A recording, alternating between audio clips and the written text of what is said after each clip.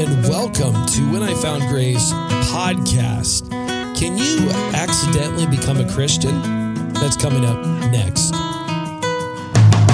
grace you have been saved. By grace you have been saved.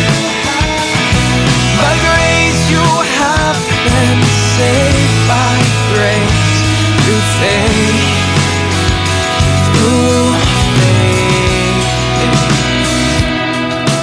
And welcome back to another episode of When I Found Grace podcast. You know, we all love to see people that are on the internet that have become popular when they come to know the Lord Jesus Christ. In fact, I think a lot of people have seen some of, not all and not very often, but they've seen some of their favorite celebrities or people, sports figures come to know the Lord, or that they've seen become a Christian.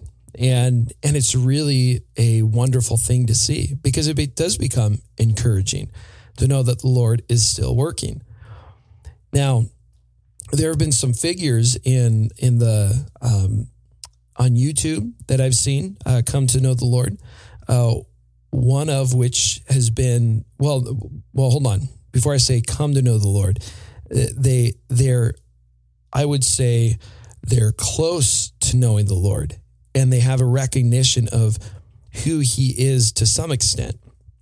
And so I guess that's where I'm coming into this whole idea of what we're talking about today. But one of them has been the ever popular, especially on the right wing, social media and things like that, is this guy named Jordan Peterson, a conservative psychologist, but one that he is just been, you can see things are stirring in him and in his mind and in his heart to come to know the Lord.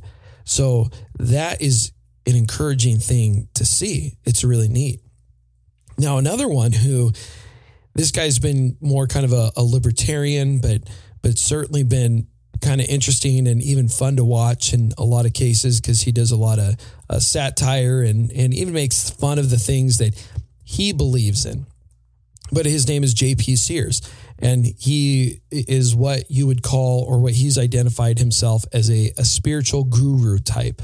And he's never really believed in the Lord or in Jesus, and never really professed to be a Christian until recently. And listening to him talk about it became very interesting to me, because there were some things that he was saying that I thought, oh, that's kind of cool and really neat. And then there were some things that it makes me kind of question where exactly he is at. And so I'm just going to address this, because I think it's really important for us to know. Because one of the things that J.P. Sears, he says, I kind of accidentally became a Christian. You know, after all of these things that he's been watching go on over the last several years with our government around the world and all these different things, his eyes have been opened, as he would say. His eyes have been opened to this good and evil, that there's something going on that's good and something that's going on that's evil, and they're blatantly coming against each other. And I think, we understand that, as, we have the Lord, where, it talks about, Jesus even kind of mentions it in John chapter 3. He's talking to Nicodemus, and right after he says, for God so loved the world that he gave his only begotten Son, that whoever believes in him shall not perish, but have eternal life.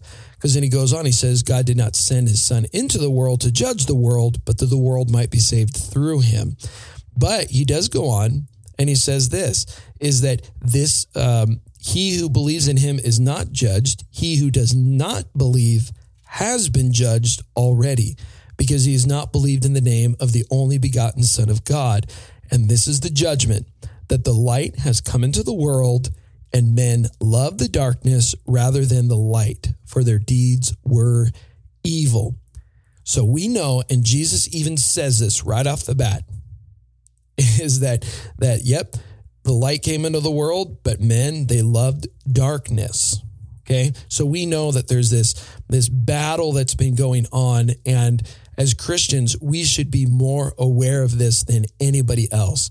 So for even J.P. Sears to recognize and understand this battle, because he even uses the words God and Satan as he's describing these things. But here's the only problem and the only issue that I really have with what J.P. Sears does say, because he says, I accidentally became a Christian. And why did he accidentally become a Christian? Is because he realized that his values were becoming more and more aligned with the Christian teachings, and that he was starting to see more and more that the Christians have a way of thinking that is correct. And so I find that encouraging to hear. Okay, he's at least seeing that, the light, and that he is understanding that those who believe in Jesus are following the correct way, are following the right way. The only problem I have is he says he accidentally became a Christian because of their values, and his values seem to align more and more with the Christian values. Now, if you've been with me for any time, you know that Christian values is not what makes you a Christian. One of the people groups that we really love because they have great Christian values would be the Mormons. The Mormons have some really wonderful Christian values. The problem is that they have a different Jesus than us. They teach a completely different gospel, and therefore they're not Christian.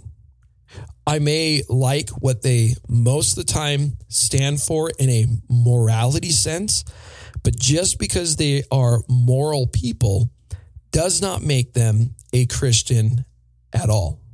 Okay? In fact, there's really only one way to truly become a Christian. And we read it there in John chapter 3, verse 16, for whoever believes in him shall not perish, but have eternal life. And then Paul, he kind of expounds on that a little bit, in Romans chapter 10, verses 9 and 10. He says that if you confess with your mouth Jesus is Lord and believe in your heart that God raised him from the dead, you will be saved. For with the heart a person believes, resulting in righteousness, and with the mouth he confesses, resulting in salvation. So right off the bat, if you confess with your mouth Jesus is Lord, there is a deliberate, not accidental, a deliberate action that is going on, that you are confessing with your mouth that Jesus is Lord, and that you believe in your heart, not that there are good morals, that there's a good and there's an evil, but it says believe in your heart that God raised him from the dead, you will be saved. For with the heart a person believes, resulting in righteousness, and with the mouth he confesses, resulting in salvation. So these are important things for us to know and to recognize. You're not going to accidentally become a Christian because all of a sudden you start holding to Christian values. The only way that you're going to become a Christian is when you start to believe and trust in Jesus Christ. One of my favorite sayings that I've heard recently from Keith Green, of all people, is he said that the Lord is not the savior of your life, or he cannot be your savior until he is the Lord of your life. And what's it look like to have him as the Lord of your life? That you would put your trust, complete trust in him. that you would believe him in everything that he says, that he would be the foremost, the first, that he would be the only one that you would follow to find salvation. Not some good morals, not some good things that happen, but in him and him alone. The thing is the good things come after salvation. Those are things that should come after, that as you're being transformed, that those are things that would come because of the result of. But coming to know Jesus is not the result of your good works. In fact, the Bible already tells us that there's none are righteous. No, not even one. And so it is not our works that leads us to Jesus. It is Jesus, and it's his kindness that leads us to repentance. But after we come to know him, then we are being transformed into this person, into a holy person, or holy, which means to be set apart. But don't be fooled. It's not the other way around.